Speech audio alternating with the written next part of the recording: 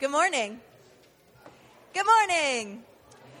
We'd like to welcome you all here this morning as we come together as God's people and praise his name together and fellowship with one another. Please stand and join us as we begin our worship today by singing his praises together.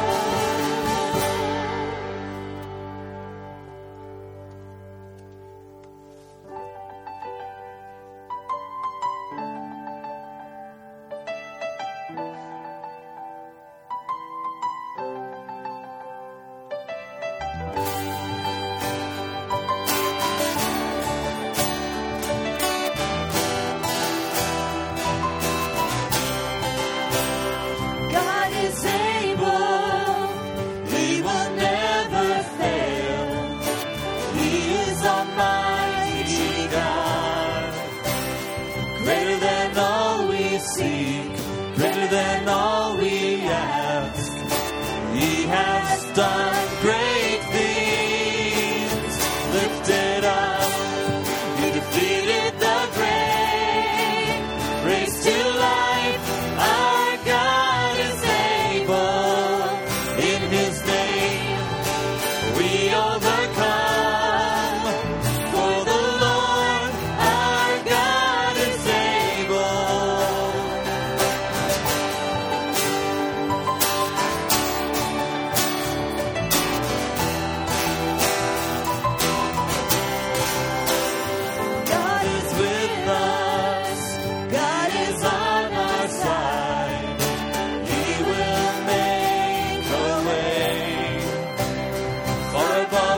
all we know, far above all we hope.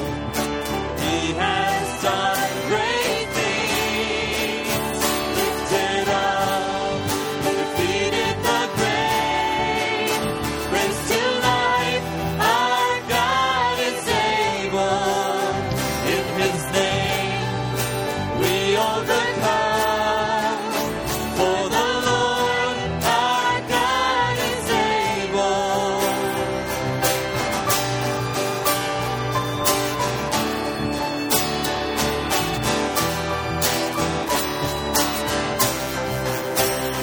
God is with us. He will go before. He will never leave us. He will never leave us. God is for us. He has opened arms. He will never fail us. He will never fail us. Lifted up, He defeated the grave, raised to life. Our God is able. In His name we overcome. For the Lord our God is able. Lifted up, He defeated the grave, raised to life. Our God is able. In His name we overcome. For the Lord our God is able. For the Lord our God is able. For the Lord our God is able.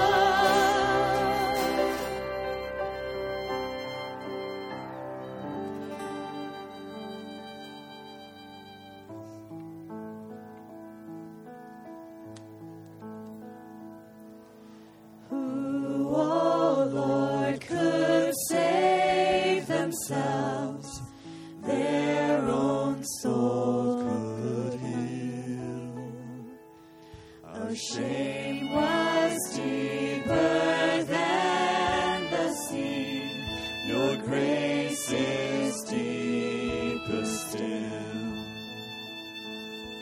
Who, O Lord, could save themselves? Their own soul could heal. Our shame was deeper than the sea. Your grace is deeper still. You alone can rescue. You alone can save. You alone can lift us from the grave. You came down to find us, let us out of death. To you alone belongs the highest praise. You, O Lord, have made a way, a great divide to heal.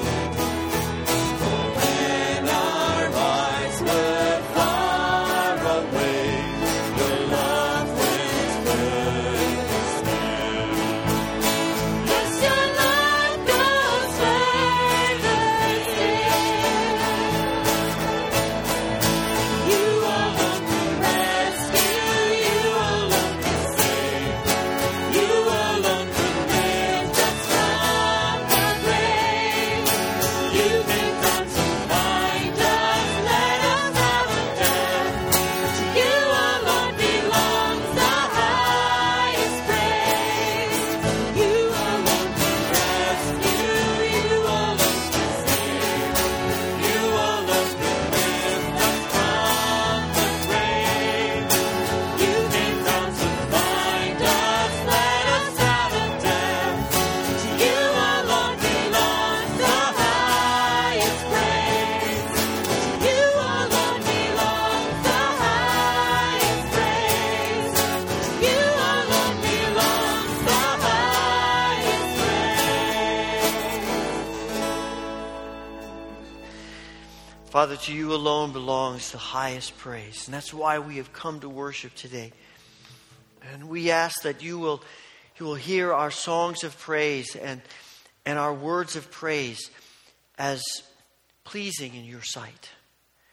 And we pray that you will speak into our souls, that we will leave here more connected to you and to one another through the grace of Christ. So be glorified in our worship. And we pray this through Christ. Amen. Share a word of greeting with others who are here in worship today.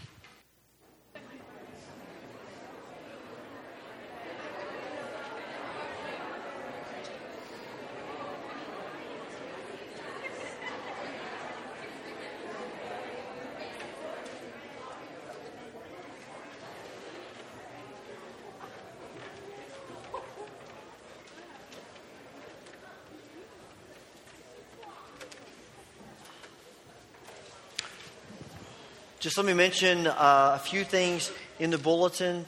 Tonight, small groups start up again, and you see a list of those in this brightly colored pink insert in your bulletin. Encourage you to be a part of a group if you're not already, and you can see the information there about that. There is one or two groups that begin next week, and some of the groups are tonight, some are Monday, Tuesday, different nights of the week. And you also see Logos Bible study groups that are specifically geared to college students. They meet in the homes of community members, and you see information about those as well. Wednesday evening, ministries are all on regular schedule. Next Sunday, 8:20, 9:40, 11 o'clock worship. And we're looking at another one of the bullet points of our vision statement. After last week's sermon, I had a few questions from people about things. We had an interesting, good dialogue about that, and it sort of triggered in our minds that it would be nice if there were a way for us to sort of have a little question and answer time as things may come to your mind related to the sermon or the worship service. And so tomorrow I'm going to start a thread on our website. Quite honestly, I don't know how to do that, but I'll find someone who does. We'll figure it out. But I know it can be done. So we'll figure that out and just have an opportunity to dialogue a bit about perhaps today's sermon, last week's sermon. So if you have some questions that you would like to send to me to get some discussion started, you can email those to me here at the church, and we'll put those on and get going as we think about just more ways to engage. I'm convinced that the more we talk about these things, the more real they become to us. And the more real they become to us, the more we think about them, the more likely we are to live them out. And which is our ultimate goal, that we would be transformed through the Spirit as God works in our lives. There are a number of prayer concerns in the bulletin as well. There's a funeral this afternoon for Elizabeth Ortlip, longtime member of the community, and that'll be at 2 o'clock here at the church this afternoon. We want to pray for that family, as well as other families in our community, surrounding communities, and the world, as we think about situations that are arising in different places, and we ask for God's grace in each of them. This morning's scripture reading is from the book of Mark, chapter 2, starting with verse 13. Another time, Jesus was out walking alongside the Sea of Galilee, teaching the gathering crowd as he went. He saw Levi, the son of Alphaeus, sitting at the booth where he collected taxes. Jesus calling out to him, "Follow me." Levi left the booth and went along with him. At Levi's house, many tax collectors and other sinners, Jews who did not keep the strict purity laws of the Jewish holy texts, were dining with Jesus and his disciples. Jesus had attracted such a large following that all kinds of people surrounded him. When the Pharisee scribes saw who shared the table with Jesus, they were quick to criticize. Scribes to his disciples, "If your master is such a righteous person, then why does he eat and drink with tax collectors and sinners, the worst among us?" Jesus heard them. Jesus to the scribes, "People who have their health don't need to see a doctor. Only those who are sick do. I'm not here to call those already in good standing with God. I'm here to call sinners to turn back to him." The word of the Lord. At this time, the offering is going to be passed around.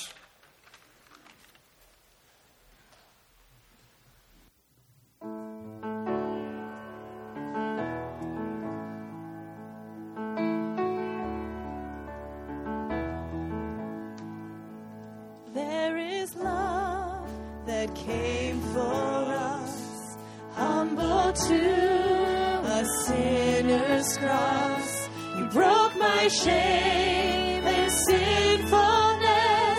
You rose again, victorious.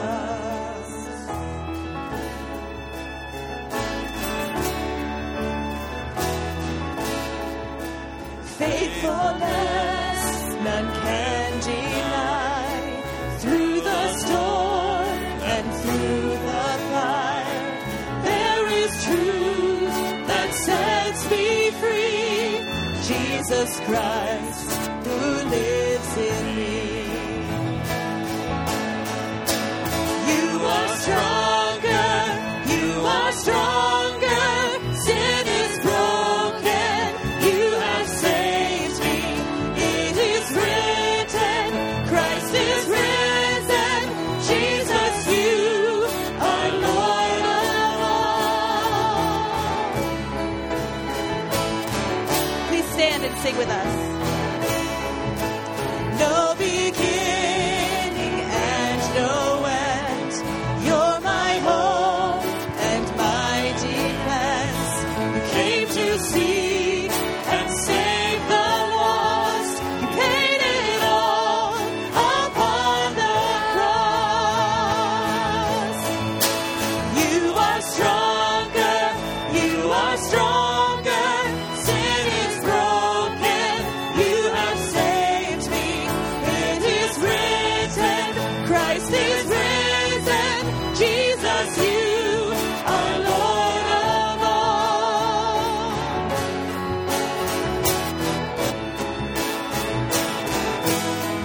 So let your name be lifted higher, be lifted higher, be lifted higher. So let your name be lifted higher, be lifted higher, be lifted higher. So let your name be lifted higher, be lifted higher, be lifted higher.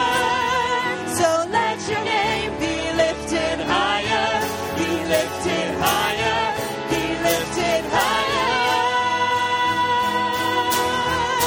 You are stronger, you are stronger. Sin is broken, you have saved me. It is written, Christ is risen. Jesus, you are Lord of all. You are stronger, you are stronger. Sin is broken, you have saved me. It is written, Christ is risen. Jesus, you are Lord of all. Jesus, you are Lord of all. Jesus, you are Lord of all. We're going to take a few moments to pray together, and if you'd like to use the altar rail as the place where you come and pray, please join me. Otherwise, please be seated.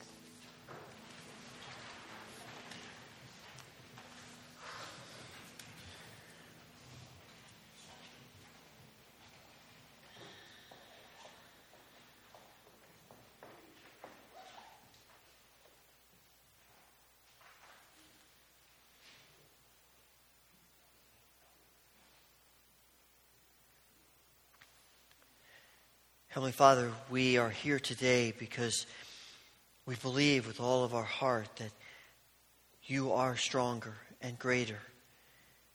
You are the Almighty God, the ruler of all, the creator of all, and in whose hands all things rest. We come today because you, not only do we declare you to be the sovereign Lord of all, but you are good and merciful and gracious and compassionate and loving and kind. And you pour out your grace upon each of us through Christ. Father, knowing who you are, knowing our struggles and who we are, we take this moment of silence to confess to you our sins, to pour out before you the burdens of our hearts, And we know that you hear us.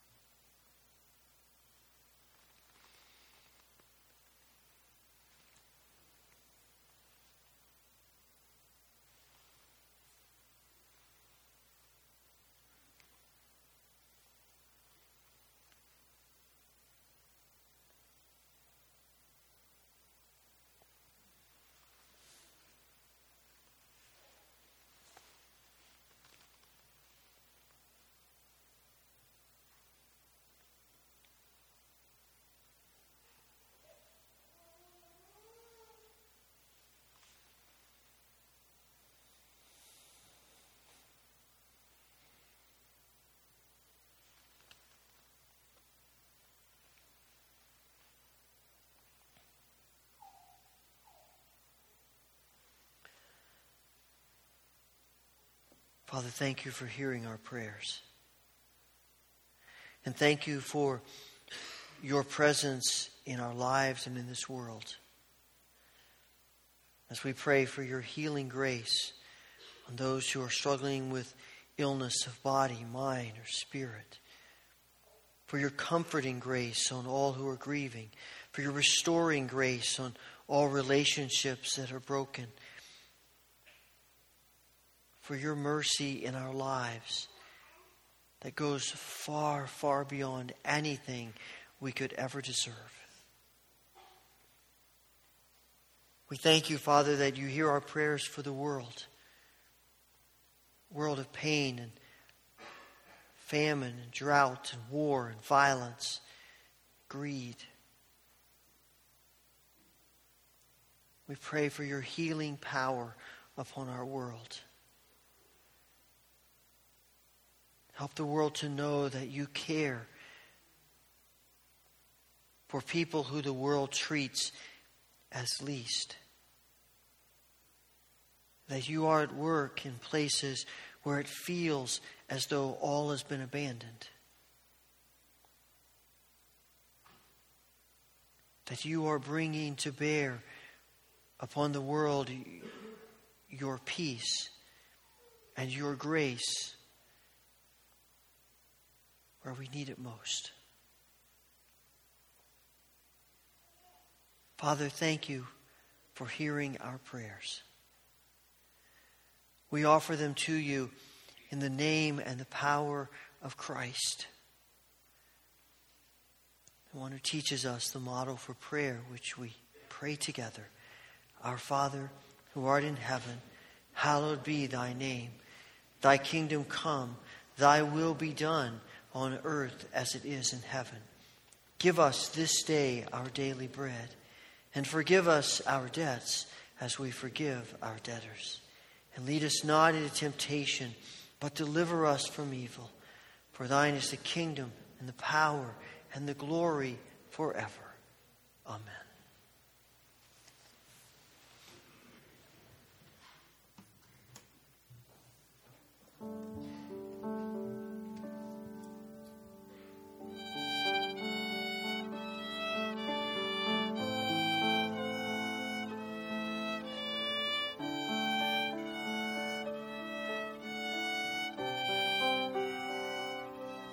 Jesus, I'm frail, I'm so very weak, my faithfulness fails, my courage will flee, but you are my rock, my shelter and shade. When I'm burdened down, you'll carry the weight. So I will cast my cares on you. Yes, I will cast my cares on you. I will rest within your arms, knowing I am safe from harm. I will cast my cares on you.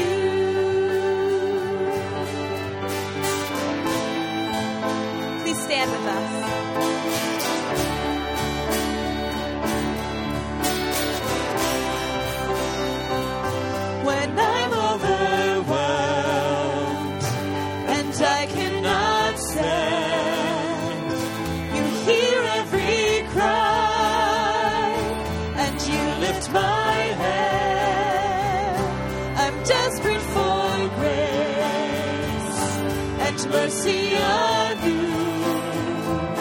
I must have your strength. Oh, I must have you. So I will cast my cares on you. Yes, I will cast my cares on you.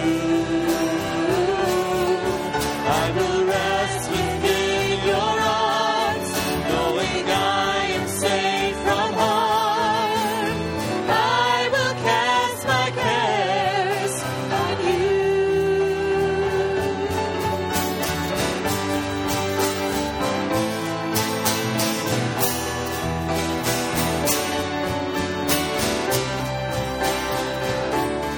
So I will cast my cares on you. Yes, I will cast my cares on you. I will rest within your arms, knowing I am safe from harm. I will cast my cares on you. Cast my cares on you.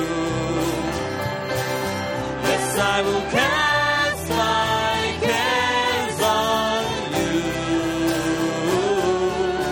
I will rest within your arms, knowing I am safe from harm. I will cast my cares on you.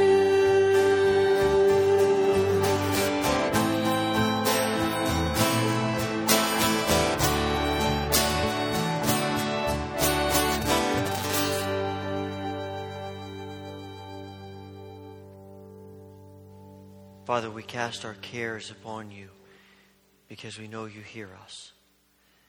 We pray that as we continue in worship, you would let your word speak deeply into our hearts, our souls, and change us. And we ask this through Christ. Amen. Please be seated.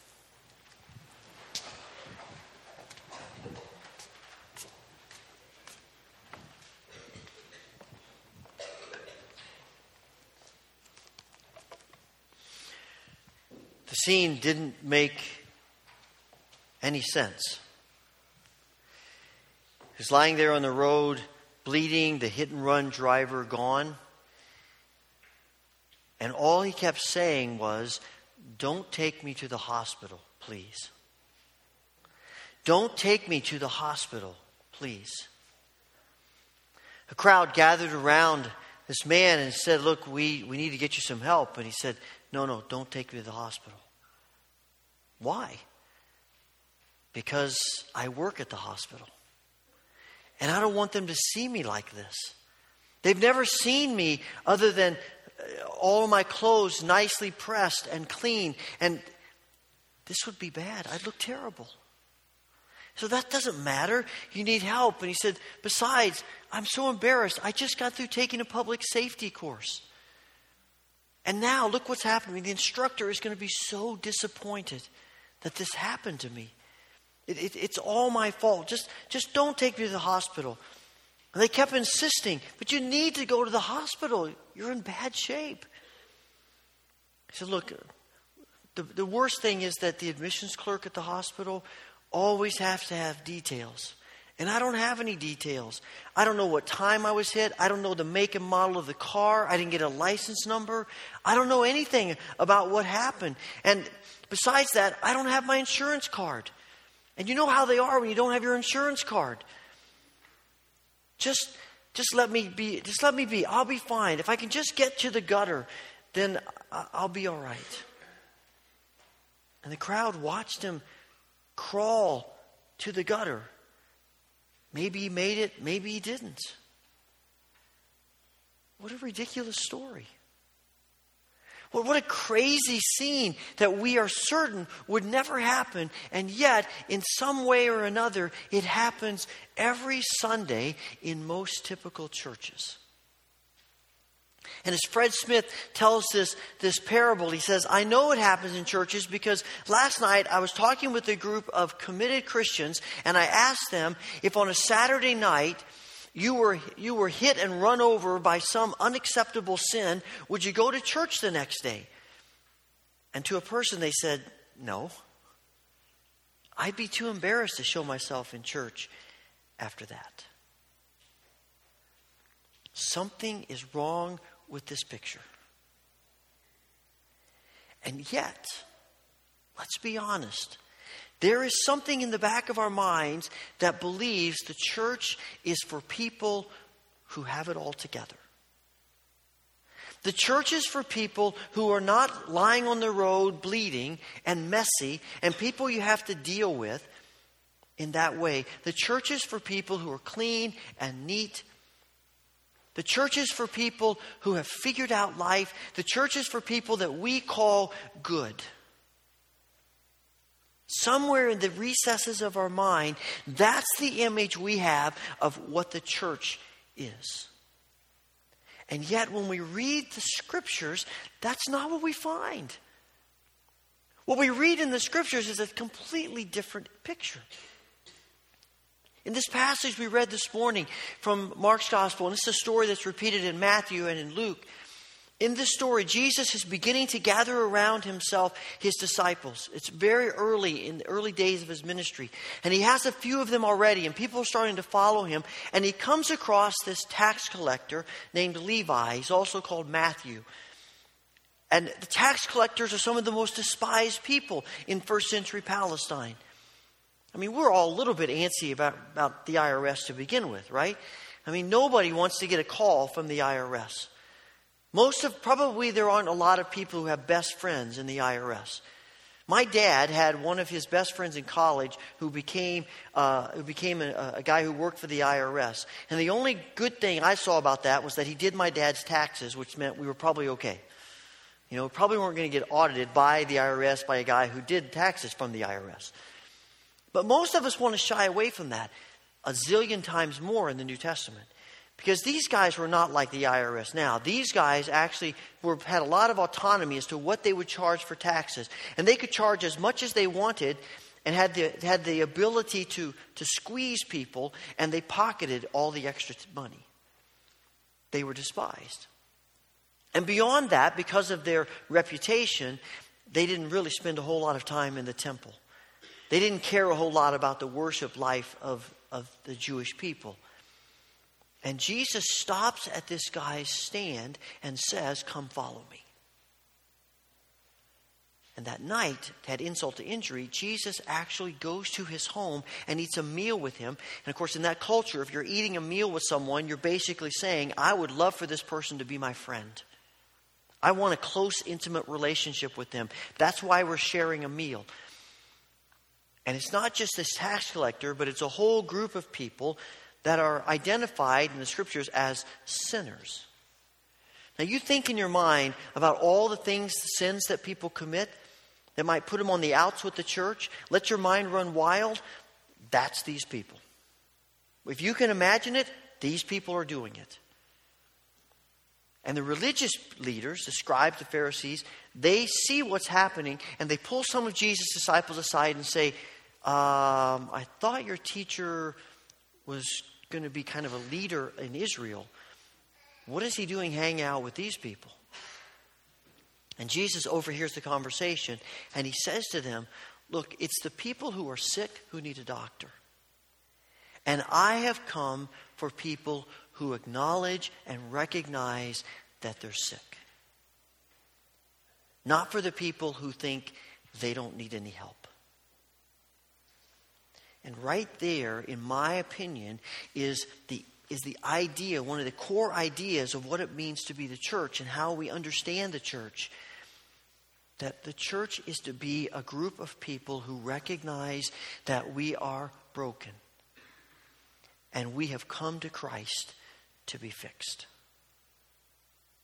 And that's why as we're talking about the vision statement, the purpose statement of who we are as a church and what we want God to make us as a church and the vision that we have for us, in the middle of this vision statement, we have stated, empowered by God's Spirit, we will acknowledge our personal and corporate brokenness. We want to be a church that acknowledges our personal and corporate brokenness. Because I'm convinced only when we acknowledge that we're broken are we at a point where Christ can do something to fix us. The problem is when we are unwilling to admit that we're broken. Because in the story, the people in the story that Mark tells, the people who are unwilling to admit they're broken are the Pharisees. And as the story continues all the way to its end, those are the people who end up being responsible for crucifying Jesus. So the alternative to admitting our personal and corporate brokenness at some point is going to move us to a pretty bad place.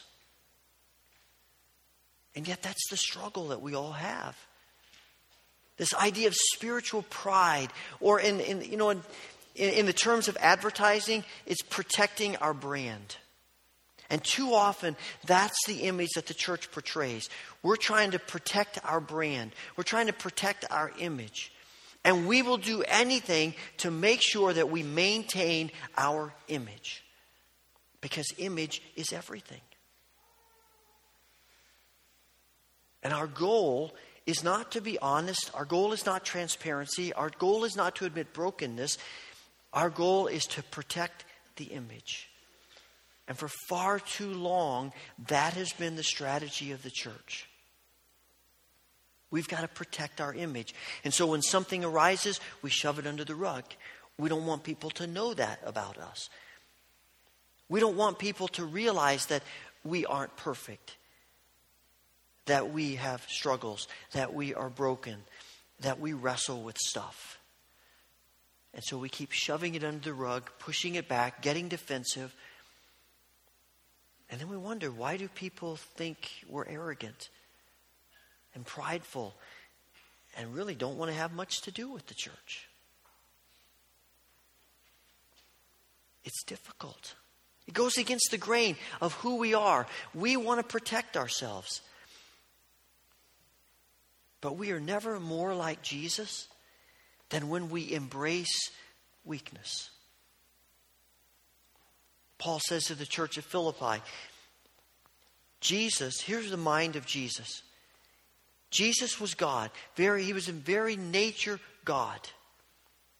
But he humbled himself and refused to grasp that nature as God, but he became human and he emptied himself. And he took on the nature of a servant and he humbled himself and became obedient to death, even death on a cross. And Paul says, have the same mind that was in Christ. The same mind that's in him is what I want for my people, the church. That spirit of embracing weakness. Because when we embrace weakness, all we're really doing is being honest. Because let's be truthful, we're all weak. We struggle, we're broken, we're hurting. And the one place we ought to be able to come to acknowledge that is the church. And too often it's not, because it means we have to be vulnerable. And when you're vulnerable, you can get hurt. In fact, when you're vulnerable, you probably will get hurt. That's the way it works. And we do everything in our power to try to avoid that. And yet Christ keeps calling us to be that.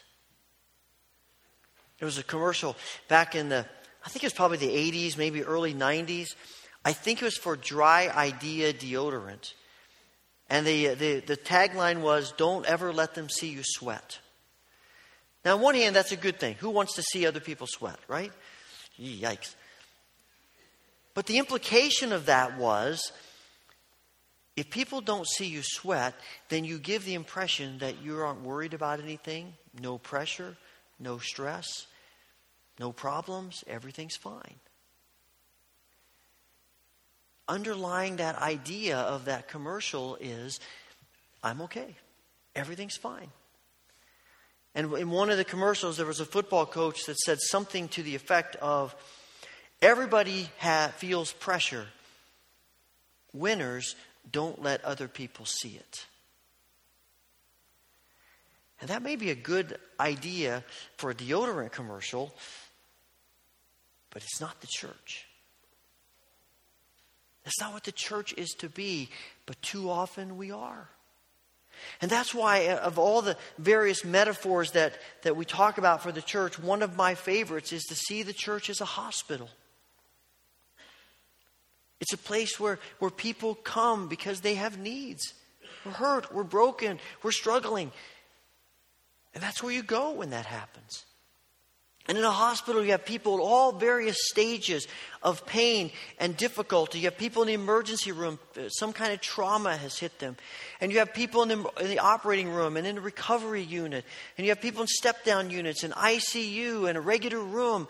And some people have actually been healed enough that they can help other people. But the bottom line for everyone is, at some point, everybody needs the great physician. That's what a hospital is. And I have never yet, and I worked in a hospital emergency room for 3 years while I was going to seminary. And I never heard during that time anybody, any of the doctors or nurses or anyone say, I'm getting so sick and tired of all the people we see are sick people. Only people that ever come here are people that are hurt. How about some healthy people coming in here every so often? That would be nice. I didn't hear anybody say that. Sometimes we got a little bit overwhelmed by the number of people that came in.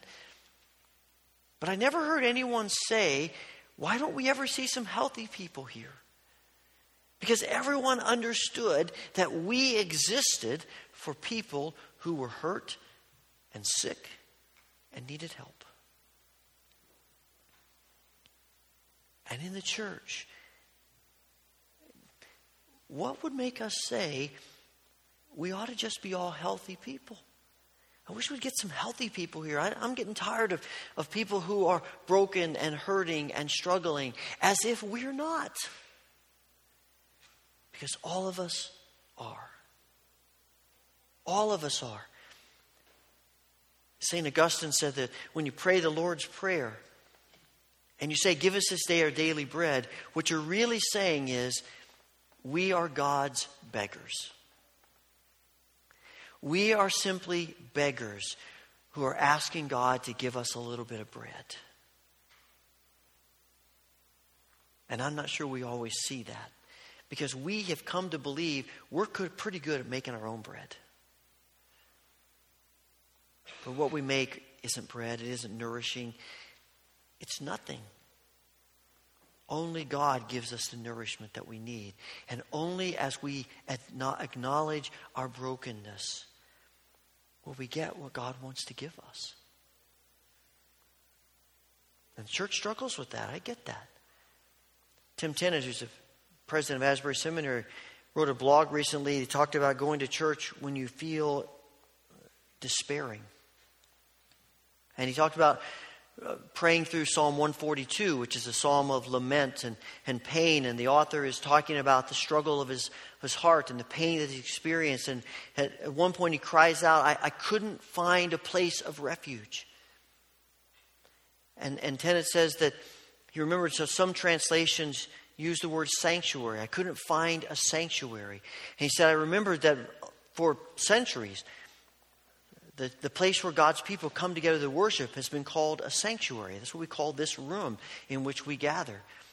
And in many periods of time, it really was exactly that. It was a place of literal refuge. And if you were on the run from people, you could come into a church and you would be safe. It was a place of sanctuary, a place of refuge, a place of safety. They said, but we don't like to use that term much anymore. The new buildings that we create, the new places where we come for worship, we call them worship centers or celebration centers. And there's this implication in coming together, and it's reinforced by the music we sing and the things that we say, that when you come here, it's all about putting on a happy face. And the way we design worship, it's all about just being happy. And there is no room, really, in a lot of places, in a lot of churches, for being real. And coming and saying, I'm struggling. I'm burdened. I can't do this. I need help. And the church gives the impression that we're not really about that. Even though the design of God for the church was to be that. And there is a place for being joyous in worship. I mean, as he says, Psalm 150 is a part of the Psalms as well. And it's all about celebration and praising God and all the wonderful things that God has done. But at some point, there has to be a place of honesty and transparency and openness. And a place to be real. And we believe that's what God is calling us to be. As countercultural and counterintuitive as that may be. And I've been asking myself, what does that look like? What does it look like to be a church that acknowledges our personal and corporate brokenness? And I don't know exactly. We're trying to figure that out. But I do know that it involves a spirit of honesty and transparency and openness with each other. It has to involve humility. It ties into much of what we were talking about last week of the spirit of openness and affirming all people and loving all people and deciding that we're going to be about loving rather than winning. We're going to be about people who have compassion rather than people who our first response is to judge. And there are right and wrong venues for expressing openness and transparency. And, in the larger gatherings of the church, it's probably not the most appropriate place to do that in one sense. And yet at the same time, we want to create an atmosphere where we can come and we can have some silence. We can have some time to reflect. And we can pray in ways that we are able to express the agony that might be in our hearts and our souls as we come together in worship. It's a place where however we come, it's good and we're welcome. And we can be honest.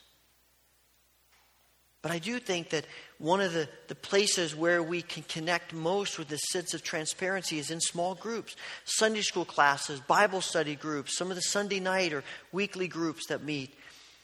Where we have an opportunity to get to know people and trust each other. And in that environment of trust, we can become more and more transparent and open. And as we do that individually, we begin to create a groundswell of transparency as a church. So that people look at us from the outside and say, you know what, that's a church that isn't afraid to say we don't have all the answers. That's a church that isn't afraid to say we've got struggles. And we're trying to deal with them. And there is a spirit of honesty and trust in that gathering of Christians and of people who are seeking that I'd like to be a part of because I'm struggling and I'm seeking. And we welcome that. And the point is not to leave us there. The point is not that we come, we acknowledge our brokenness, and then we just stay broken. But it is to acknowledge our brokenness so that God can do something with us. It's the same principle of going to the hospital. You can sit at home and be sick and deny the fact that you have a sickness and that you need any help. You won't get any better. You can sit at home and say, I'm sick. I'm having a struggle. I need help, and not do anything about it. Only when you go to the hospital and walk in the doors and you do something about it, that then something can happen. I guess it's sort of like becoming a 12-step church. Where the first thing we say to people is, hi, we're Houghton Wesleyan Church, and we're broken. We don't stay there. That's just the first step to moving us to healing. But all the while we recognize that every step along the way, all along the journey in the path, we continue to struggle. We continue to be broken people. And any progress we make is because we've acknowledged that, and Christ has done a work in us individually and corporately. And the point is not that we acknowledge we're broken. It's not just that, but it's acknowledge we're broken because we believe Christ is the one who can fix us. That Christ alone has the answer to our pain and our struggles. But the way to get into that, the way to be open to that and to let him do what he needs to do in us is to take that first step and subsequent steps of acknowledging our need. Instead of wearing masks, instead of acting as though we don't have struggles, instead of living with that mindset of don't let anybody see you sweat.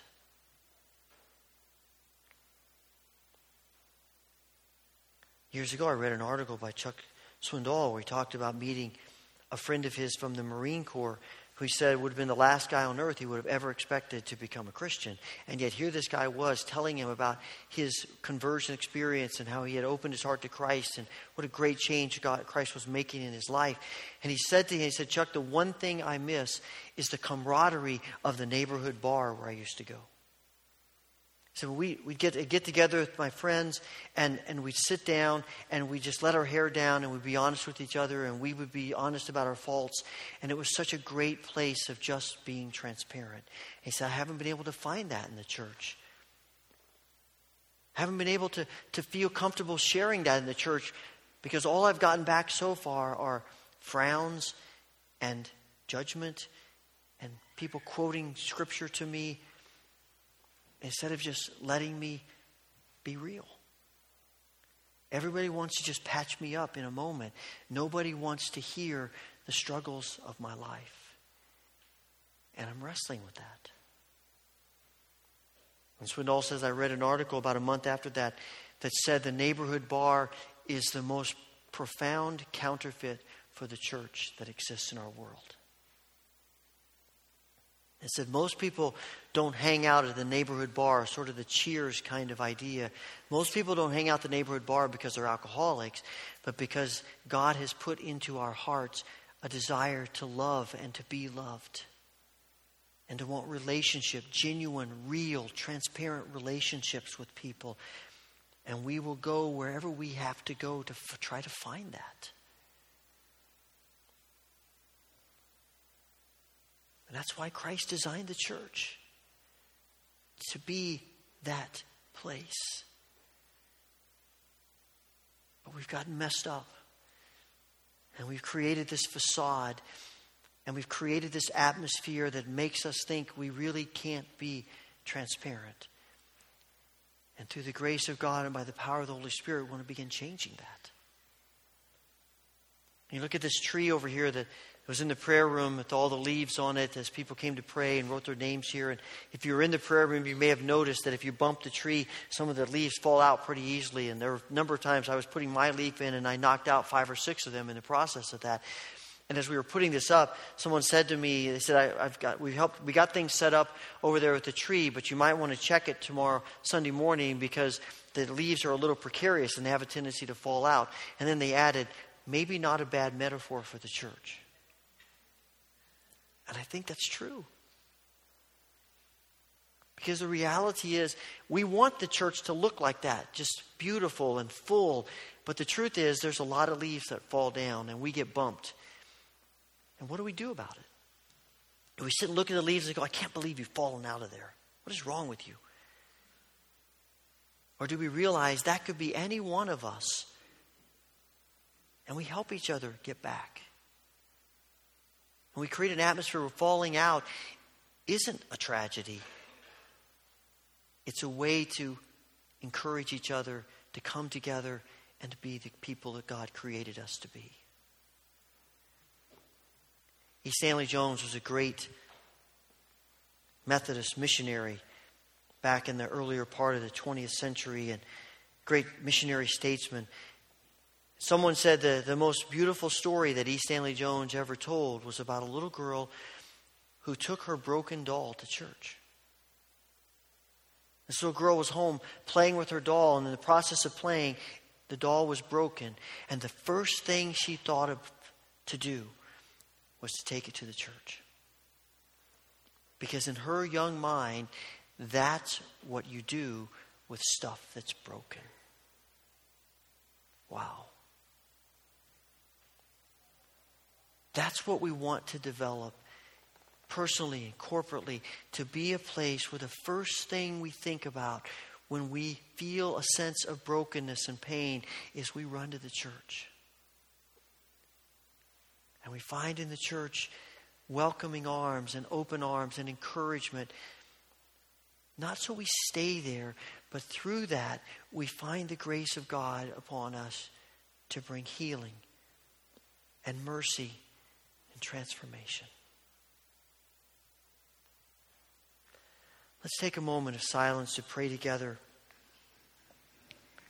asking God to speak to us about what role we might play, what we might do to help create an atmosphere in the church where we acknowledge our brokenness.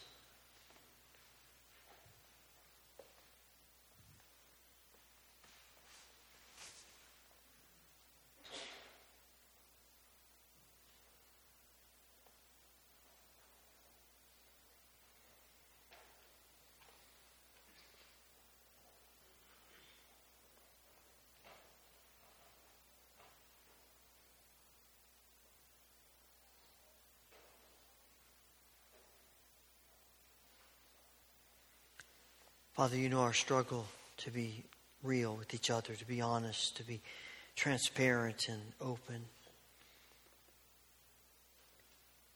And you know our tendency to put up walls and facades and wear masks. And you know we do it to protect ourselves. And yet you're calling us to be more than that.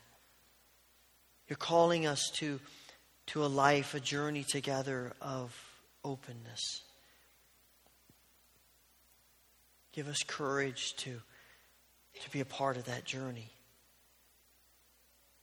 And give us courage as a church to respond with compassion and grace to each other as you have responded to us and continue to do so.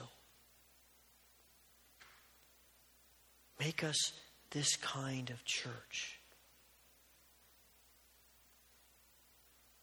And we pray this through Christ Jesus. Amen.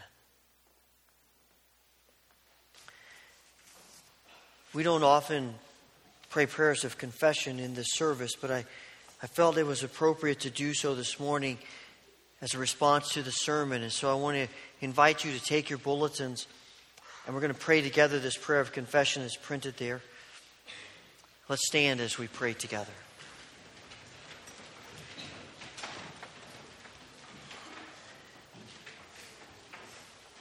We confess to you, Lord, what we are. We are not the people we like others to think we are. We are afraid to admit, even to ourselves, what lies in the depths of our souls. We do not, however, want to hide our true selves from you. We believe that you know us as we are, and yet you still love us. Help us not to shrink from self-knowledge. Teach us to love ourselves for your sake. Give us the courage to put our trust in your guiding power. Raise us out of the paralysis of guilt and fear and take us into the freedom and energy of forgiven people. And for those who through long habit find forgiveness hard to accept, we ask that you would break our bondage and set us free. Through Jesus Christ we pray. Amen.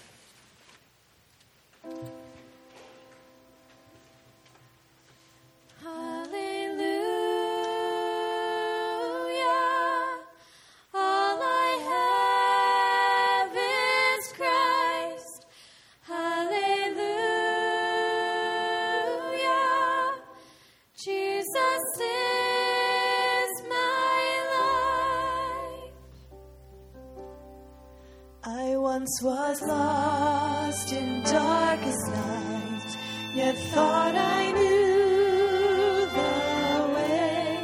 The sin that promised joy and life had led me to the grave. I had no hope that you would own, a rebel to your will. And if you had not loved me first,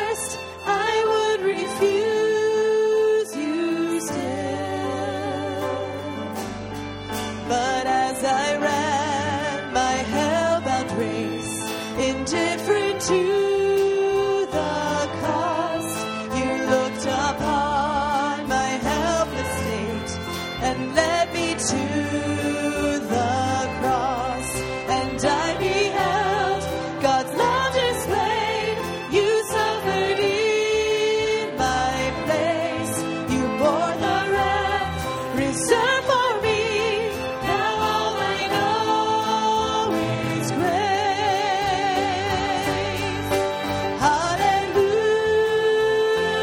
Hallelujah. All I have is Christ. Hallelujah. Jesus is my life. Now, Lord, I would be yours alone and live so all might see the strength to follow your commands could never come from me. Oh, Father, use my ransom life in any way you choose, and let my song forever be my only boast is you.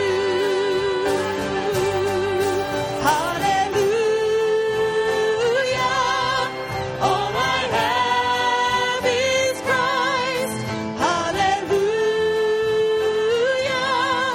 Jesus is my life. Hallelujah. All I have is Christ. Hallelujah. Jesus is my life. Hallelujah. All I have is Christ. Hallelujah. Jesus is my life. Receive the benediction. May the Lord bless you and keep you. May the Lord make his face shine upon you and be gracious unto you. May the Lord turn his face toward you and give you peace. Amen.